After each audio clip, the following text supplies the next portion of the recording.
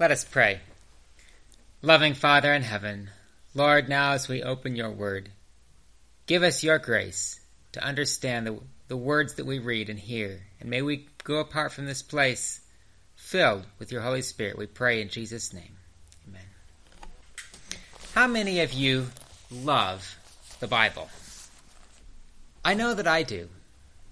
I know my brother Glenn loves his Bible. I can tell that from the way that he has been grieving over the last 2 weeks, since isn't that right? Since your Nook has been missing, it's as if he's missing an old friend.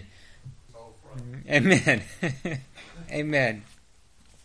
But why do we love the Bible so much? Why should we love the Bible so much? We as Christians, we know that we ought to love the Bible. We know that it is good for a lot of things, and I hear, as I go around and talk to different people, I hear different things that the Bible is good for.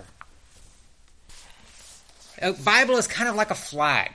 This is what I hear. It shows that we are Christians, and when people come in our houses and they see a Bible sitting on our shelves, they can know that we are Christians. Well, that's a good thing. Perhaps the Bible to you is like a book of mantras. We can open it up at random. We can read a saying and say it over and over again enough. And it kind of has this uplifting power because it's the Bible. Perhaps we can use it as a charm to drive away the devil. I've heard people say that their house was invaded by evil spirits. And if they kept the Bible, if they put the Bible in a certain place, it would keep the evil spirits out of that place. Okay. Some people see it as a book of great spiritual sayings, a book of prayers, a book of meditations. There are many good spiritual sayings in the Bible, by the way. Many good prayers, many good meditations. Some people even see the Bible as a hammer. If we see something in somebody else that we don't like, wham! Wham! But I want to submit to you that all these things that I just listed are not the primary purpose of the Bible. In some ways, none of these really are the purpose, are the reason why we should love the Bible so much. The Bible is not a hammer. The Bible is not a charm. The Bible is not just a book of mantras or of spiritual sayings. The Bible is not just a flag or a symbol to show that we are Christians. Because a Bible that is sitting closed on your shelf will do you about as much good as, well, just about any other book, or just a stone for that matter. Because until you take it down, until you open its pages and actually read and understand what the Bible says, it will do you absolutely no good at all. We read in our scripture reading today, and let's turn back to that if you've turned away from it like I did just now. 2 Timothy chapter 2, and I'll read just verse 15. Be diligent, Paul says to Timothy, be diligent to present yourself approved to God, a worker who does not need to be ashamed, rightly dividing the word of truth. What does it mean to rightly divide the word of truth? I have heard people from time to time quote verses or passages or even just a part of a verse from the Bible in ways that almost makes me cringe. I'll give you a couple of examples. Money is the root of all evil. You've heard that before. The Bible says so. In 1 Timothy chapter 6 and verse 10. Money is the root of all evil. We better give it up. If it's the root of all evil. Well, that's not quite what it says. It says in 1 Timothy chapter 6 verse 10 that the love of money is the root of all evil. It doesn't say that money in and of itself is the root of all evil. But so easily we misquote it. Here, I'll give you another one. In Matthew chapter 7 and verse 1. Judge not, that you be not judged. And it is true that Christ said that, and I think his meaning is clear. Don't cast a hypocritical judgment upon others. Don't cast judgment upon others because, as he said in the same passage, if you cast judgment on someone else, perhaps the greater judgment is upon you for being a hypocrite.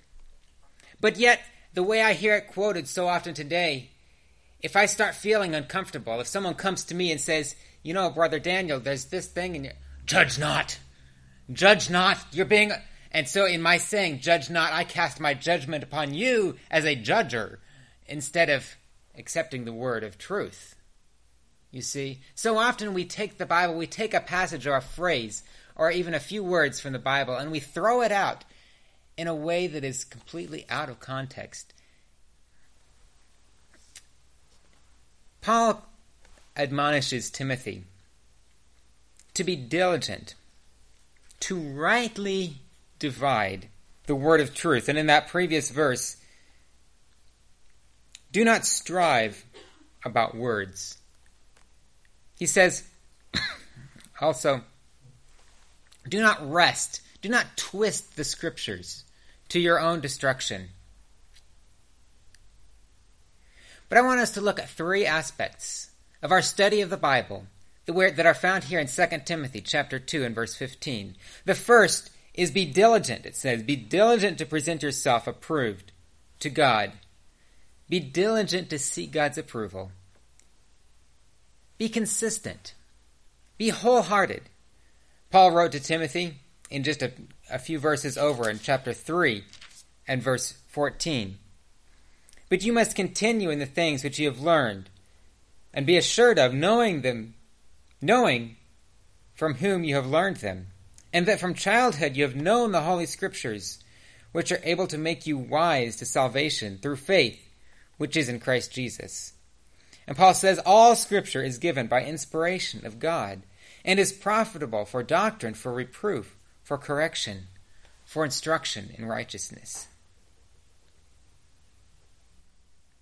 Be diligent. Let me ask you, do you think that exercise is good and important for health? How many you think exercise is good? Now let me ask you this. What do you think is the best exercise program? You know, there's all kinds of different ways that you can get exercise. You can go out and walk, you can ride a bike, you can get a little, like a trampoline, and you can do rebounding exercises, you can do weightlifting, you can go to the gym, you can work out at home. You can get different programs, whether it's yoga or Zumba or CrossFit. You know, a couple years ago, a friend of mine and we were talking, and they were showing me some of the different things that they had started doing, workout routines and stuff. And he introduced me to this program, and I believed in it so much I actually bought it. I don't know if you've heard of it. It's called Insanity. It is literally insanity. You know what I'm talking about. And so you open up the box, and there's these posters in here, and all these fit people that are doing, oh, I got it upside down, doing literally insane workout routines, jumping and bouncing and jumping jacks and running in place, and so I got the program. But how much good did it do me once I got it in the mail when I put it on my shelf? And I put it on my shelf. And it sat on my shelf for a little while. And finally, a buddy of mine at work and I were talking about it, and he wanted to get kind of in better shape, and I wanted to get in better shape. So we got it out, and we said after work, as soon as the bell rings, as soon as we get off work, we're going to go in the lounge, we're going to change clothes and go in the lounge and put in one of the DVDs, and we're going to do a workout routine. And we started doing that. And you know, when we actually put the DVD in, and when we actually, not just once, but every single day, 5 days a week, we go in there, and we'd spend 20 minutes or 30 minutes jumping and bouncing and whatever else. And you know, we started to see a difference. Now, it turned out he's kind of competitive and I'm kind of competitive, and we ended up hurting ourselves. So we had to quit that program. But I want to ask you, what is the best exercise program? The best exercise program is the one that you do. I don't care which one it is. It's the one that you do, not just once, but the one you do consistently. Every day, day in, day out, rain or shine. Because if you do that consistently, you are going to see results. You're going to lose weight. You're going to gain muscle. You're going to feel better. You said, well, I'm not here to talk about exercise. But you get my point. If we're talking about reading the Bible, What is the best way to get to know the Bible? Is it to put it on our shelves? Is it to talk about it at church? Or is it every day to get it down, open up its pages, and read from the Word of God? Rain or shine, whether we feel like it, or whether we feel like going to bed, or whether we feel like doing anything else, but just to get the Bible down, open it up, and read it. There's a lot of ways that we can read the Bible. I can't think of any particularly bad way of reading the Bible. If you're reading the Bible, it's a good thing. A lot of people read the Bible through in a year. There's different plans, there's different ways of doing that. But if you ask me afterwards, I'll be happy to give you any one of several different ways of reading the Bible through. You can get a little plan, it's printed out on a sheet of paper, read a few chapters from this book and read a few chapters, and it goes by the days of the week. And you can read the whole Bible through in a year. Many people have done it. Many people have done it many, many times. And it's a good way of getting familiar with the whole Bible. What does the Bible say? So there's different. You can study it through book by book. You can just pick a book of the Bible and study it and read it. You can go deep. Take a chapter of the Bible and just read it verse by verse. Make your own paraphrase. Journal. Or you can do a topical study. What does the Bible say about marriage? What does the Bible say about family? What does the Bible say about keeping the Sabbath? Pick any topic and go from Genesis to Revelation. Use a concordance. Use a search engine if you've got the Bible on your computer. Look up all the verses that talk about this particular topic. Paul said to Timothy, "Be diligent and seek the approval of God. Study to show yourself approved unto God, a workman that does not need to be ashamed." Work hard. You see, if you're going to be fit, it not only takes diligence, but it takes commitment. The same way it goes in the spiritual sense in understanding the Bible. Isaiah says, "For precept must be upon precept, precept upon precept, line upon line upon line, here a little and there a little." I want to talk just for a minute about reading the Bible. What exactly is in the Bible? I know this may be a review for some of you, but pardon me for just a minute. I'm not actually going to turn on the projector, but I'm going to pull this down so we can do a little illustration. If we love the Bible so much, how many of us actually know what is in it? Now, this is not actually a Bible text, but you'll find it in your Bible, in the very first page of your Bible, the page before Genesis. You know there's a page before Genesis in your Bible, right? The table of contents. How is the Bible structured? Thanks, Mike. So if you look, the very first books of the Bible, these are books of history, but we call them the books of Moses because they're the 5 of the 6 books in the Bible that were written by Moses. It talks about our origins, the beginning. Where did all life come from? Where did we come from? And the story of the patriarchs of the Bible. Genesis, Exodus, Leviticus, Numbers, and Deuteronomy. Then we get into the next books. Joshua, Judges, Ruth, 1st and 2nd Samuel, 1st and 2nd Kings, 1st and 2nd Chronicles, Ezra, Nehemiah, and Esther. These are all books of the history of the Old Testament. So if you're reading through the Bible, if you just start at Genesis, and it's not a bad way to study the Bible after all, is to just start at Genesis and read through. By the time you get to the book of Esther, you will have read all of the history of the Old Testament from the very beginning of creation all the way up until after the return from exile of the children of Israel. Then you will get to another section of the Bible. Have you ever wondered how come when you're reading the Bible, you start through and then it goes back and it's like it goes back and repeats? Well, there's a different section of the Bible. Once you get to the end of Esther, you get to the books of poetry, Job, Psalms, Proverbs, Ecclesiastes, and Song of Solomon. These are books of poetry, of songs that are there in the Bible. See how I've printed those on different color there. Then, after the books of poetry, come the major prophets. The 5 major prophets, Isaiah, Jeremiah. Well, Jeremiah wrote 2 books, Jeremiah and Lamentations, and then Ezekiel and Daniel. And the book of Lamentations actually, in a way, could go into the books of poetry. But it's organized here, if you go chronologically, or I should say, in order, through the books of the Bible, through Daniel. Then you have a bunch of books that we tend to study less frequently, which we call the minor prophets. Hosea, Joel, Amos, Obadiah, Jonah, Micah, Nahum, Habakkuk, Zephaniah, Haggai, Zechariah, and Malachi. Now, if I didn't just put this chart up here, how quickly could any of you find the book of Haggai in your Bible? I have to say, I'd have to look back and forth quite a few times, probably myself.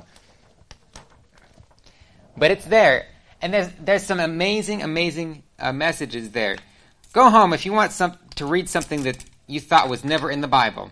Go home and read the book of Hosea. You will be amazed. Then we get into the New Testament. Now, I think all of us know the Bible is divided into really 2 sections, and really I think I've got enough room to do this. I can kind of move this over so you can see the break here between the 2 sections of the Bible. So if we break the Bible into 2 sections, you've got the Old Testament here. This is the time of the history of Israel, the time of the patriarchs, the prophets, the kings, the judges, Israel going into exile. These are all the people leading up to Jesus. Jesus is the central figure of the Bible. And the books of Matthew, Mark, Luke, and John, the New Testament, tell the story of Jesus.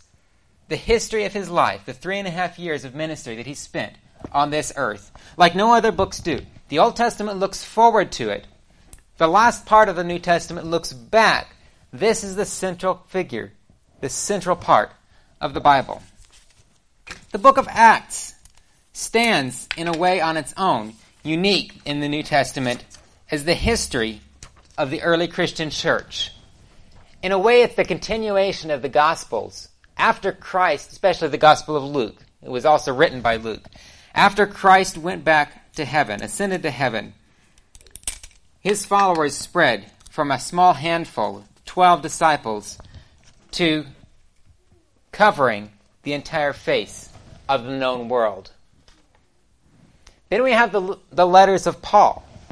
Romans, 1st and 2nd Corinthians, Galatians, Ephesians, Philippians, Colossians, 1st and 2nd Thessalonians, 1st and 2nd Timothy, Titus, and Philemon.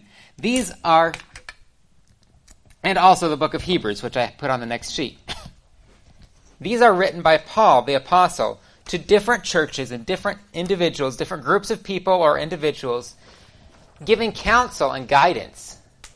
We find these today to be invaluable in our understanding of Christianity, looking not just at the literal history of Christ's earthly life, but at what does that mean to us as Christians today. Then, like I said, the book of Hebrews is sort of a different genre. Some people classify it separately from the other epistles, but it is, I believe, one of the Pauline epistles. But then we have James, 1st and 2nd Peter. These, of course, are not written by Paul. James was written by James. 1st and 2nd. I see I listed 2nd Peter twice. I'm not sure how that happened.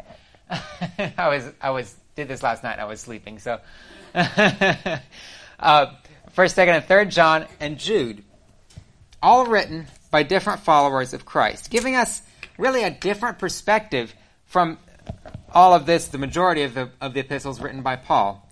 And then finally, last but not least, the book of Revelation. And those of you who have been here with us know that we have been, over the last several months, studying chapter by chapter through the book of Revelation.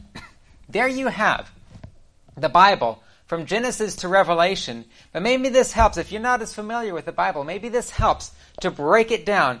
And if you pick a book, say you pick the book of Colossians now, and just start reading Colossians. Well, if you pull it out of thin air, how would you put that in context? But this kind of helps to put the different books into context. So as you start to study through the Bible, you can see how the different books relate to the central figure, Jesus Christ, at the center of God's Word. Isaiah said, "For precept must be upon precept, line upon line, here a little and there a little."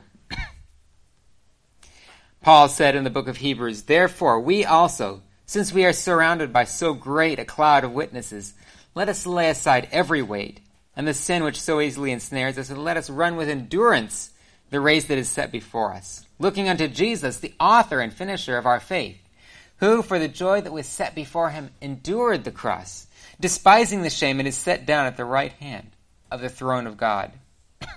You see, if you're going to do a workout routine, you need to be consistent. You need to be diligent. If you're going to run a race, do you just half-heartedly go in and I'm going to walk along, and then maybe I'll stop and get a hamburger along the way, and then No. If you're going to run a race, you're going to run for the purpose of winning. And if you're going to win that race, you put aside everything else, as Paul said, lay aside every weight, and let us run that race. If we believe that the Bible, God's Word, has such a vital message and such a vital importance for us today, how come, and I say this to myself included, how come we are so lackadaisical in our study of God's Word? Paul says in 1 Corinthians, "Don't you know that those who run in a race all run, but only one receives the prize? Run in such a way that you may obtain it. Everyone who competes for a prize, that is, everyone who runs in a race in this world, is temperate in all things. Now they do it to obtain a perishable crown. But we run in this race for an imperishable crown. Therefore I run thus, not with uncertainty. Thus I fight, not as one who beats the air, but I discipline my body and bring it into subjection, lest when I have preached to others, I myself should have become disqualified." This is the testimony of the Apostle Paul in the Christian experience. If the Apostle Paul had to put everything, every last ounce of his energy into the Christian race, with what energy then should we approach God's Word to really unpack it, to really understand it? Jesus said to the Pharisees, to the unbelieving scribes and rulers, he said, "You search the Scriptures, for in them you think you have eternal life, and they are they which testify of me." You see that even though the scribes and Pharisees had spent their entire life studying these books of the Old Testament, because they were so wrapped up in their own preconceived ideas, they couldn't see that every book of this Old Testament pointed right here to Jesus Christ. How can we study the Bible in such a way that we don't miss the message that God has for us in it? I know we have just a couple minutes left, but just kind of to look at a few principles of Bible study. And this is not the last message that I'm going to have on this topic. In fact, I'm thinking of doing perhaps a little series on methods of Bible study. How can we unpack the Bible? How can we better understand? I feel like this is so important. This is important for me, and this is important for every one of our church family, to understand, how can I understand God's Word? How can I glean from there the message that God has for me? First and foremost, never study the Bible without prayer. Before we open the pages of God's Word, let's bow our heads, earnestly, sincerely ask the Lord, help me to understand this Word. How many of you believe that the Bible was inspired by the Holy Spirit? That the words, amen, every one of you raised your hands. that same Holy Spirit is here today, waiting to help you and me to understand the words that he wrote, that he inspired. Right? I don't believe that God wrote this with his hand, that God inspired men to write the Word of God, but that same Holy Spirit can help us to understand those words. Never study the Bible without prayer. Secondly, focus. Tune out the distractions. Turn off the TV. Go into a quiet room, anywhere to where you can concentrate your attention on the Word of God. Another thing that I have found very helpful in my experience is to start a journal. Get out a notepad.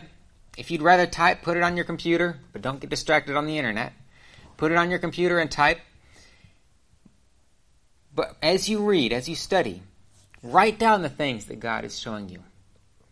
Because how good are our minds these days? I don't know about yours, but mine, if I put something in there 3 minutes later, I've forgotten what I was thinking about.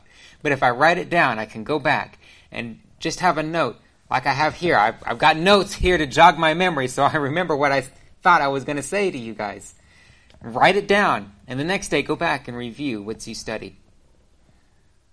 How's the best way to study the Bible? Remember, I just told you. It's the method that you do. But let's talk about a few methods. There's one method, perhaps one of my favorite methods, is to go book by book. Pick a book of the Bible. I don't care where you start. One good place to start is in the Gospel of Matthew. Another good place to start is in Genesis. Let me digress here. I'll come back to the book by book method. If you do nothing else in your study of the Bible, if you do nothing else but read a chapter from one of the Gospels, a chapter from Matthew, Mark, Luke, and John, just one in order. Read one chapter a day. And then go back over here. Read a chapter from the Psalms. These are the prayers of the Bible. Prayers, praises. David and the other psalmists crying out to God. Read a chapter from the Psalms. And read a chapter from the Proverbs. It only takes you about 1 minute, 2 minutes maybe, to read one chapter from the Psalms. Some are a little longer, but most of them are very short. Only takes 2 or 3 minutes to read a chapter from Proverbs. You should spend a little longer than 3 minutes, but if you read it straight through, you could read it in 3 or 5 minutes. If you did nothing but read a chapter from the Gospels, read a chapter from Psalms, and read a chapter from Proverbs every day, it will change your life. And I want to encourage you, if you do nothing else, start with that. Okay? But then, branching out from there, take a book of the Bible, read it through, the whole book, not just one chapter, but just the whole book. If you can read it through in one sitting, that's for some books that's pretty big, but read it through to where you can wrap your mind around what is this whole book about, and then go back and read it chapter by chapter. Dig it a little deeper, okay? That's another method, and it works very well for some people. That's a method that I like to do. I remember I was on the plane, flying. I believe it may have been when I was flying overseas. And I took the book of Hebrews. I said, I've got quite a few hours. Even if I sleep, I've still got a lot of hours. And I read the entire book of Hebrews from start to finish. And I said, wow, I don't remember seeing so much in the book of Hebrews. I've studied it through chapter by chapter, but when you read it all in one sitting, you get a picture of what the writer was trying to say that you miss if you read it and then set it down and then pick it up later. Okay? Book by book. Another method, chapter by chapter. Take a chapter, read it through, then go back and reread the same chapter several times. Ask, what does God want me to understand? Why did God want this chapter to be in the Bible? Okay? Ask yourself, why was this chapter put in the Bible? Summarize it. Maybe write it down in your journal again. And then look for the application. Then you can go more in depth. Verse by verse. Take just a single verse. Dig all the way down. Look up the words in the dictionary. Look the words up in a concordance. Look at all the cross-references. Dig everything you can out of a single verse before you move to the next verse. This is another method of Bible study, okay?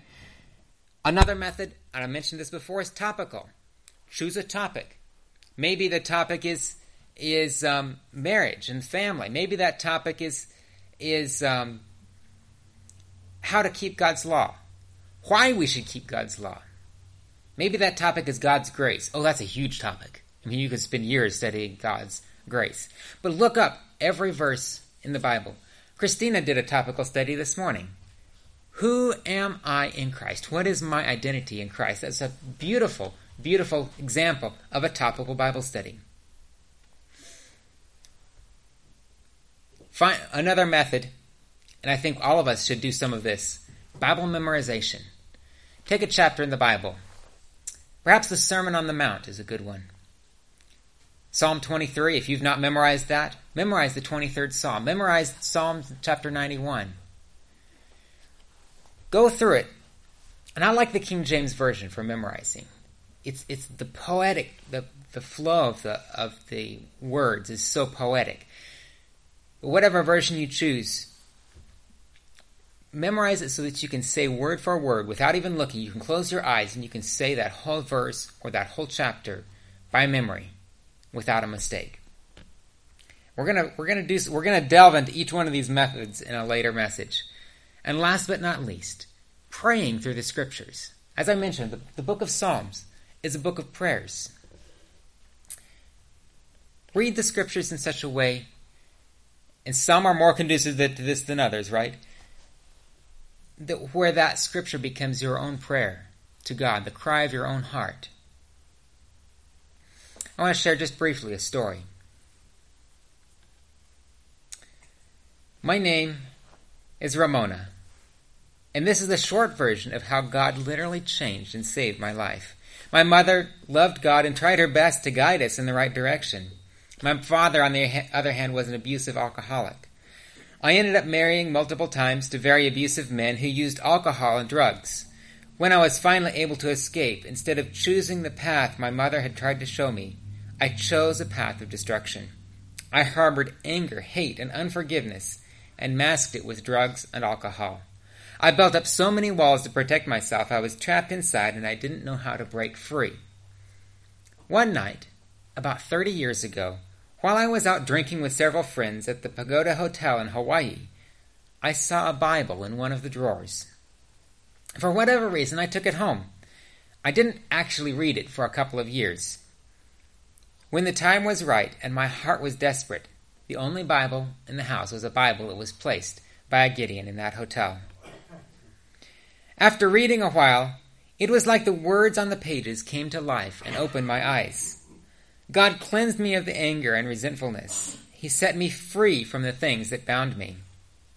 In John 20, verse 23, Jesus told his disciples, "If you forgive the sins of any, they are forgiven them. If you retain the sins of any, they are retained." In my pain and unforgiveness to my father and those who had abused me, I had retained those sins and had become that which I hated, an alcoholic and an abuser. Reading the Bible, I cried out to God. I forgave those who had hurt me, and God gave me a new life. He loved me in spite of every horrible thing about me, and He changed me from the inside out.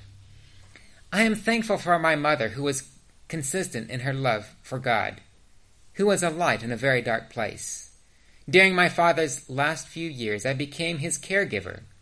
God restored our relationship and allowed me to love and care for him.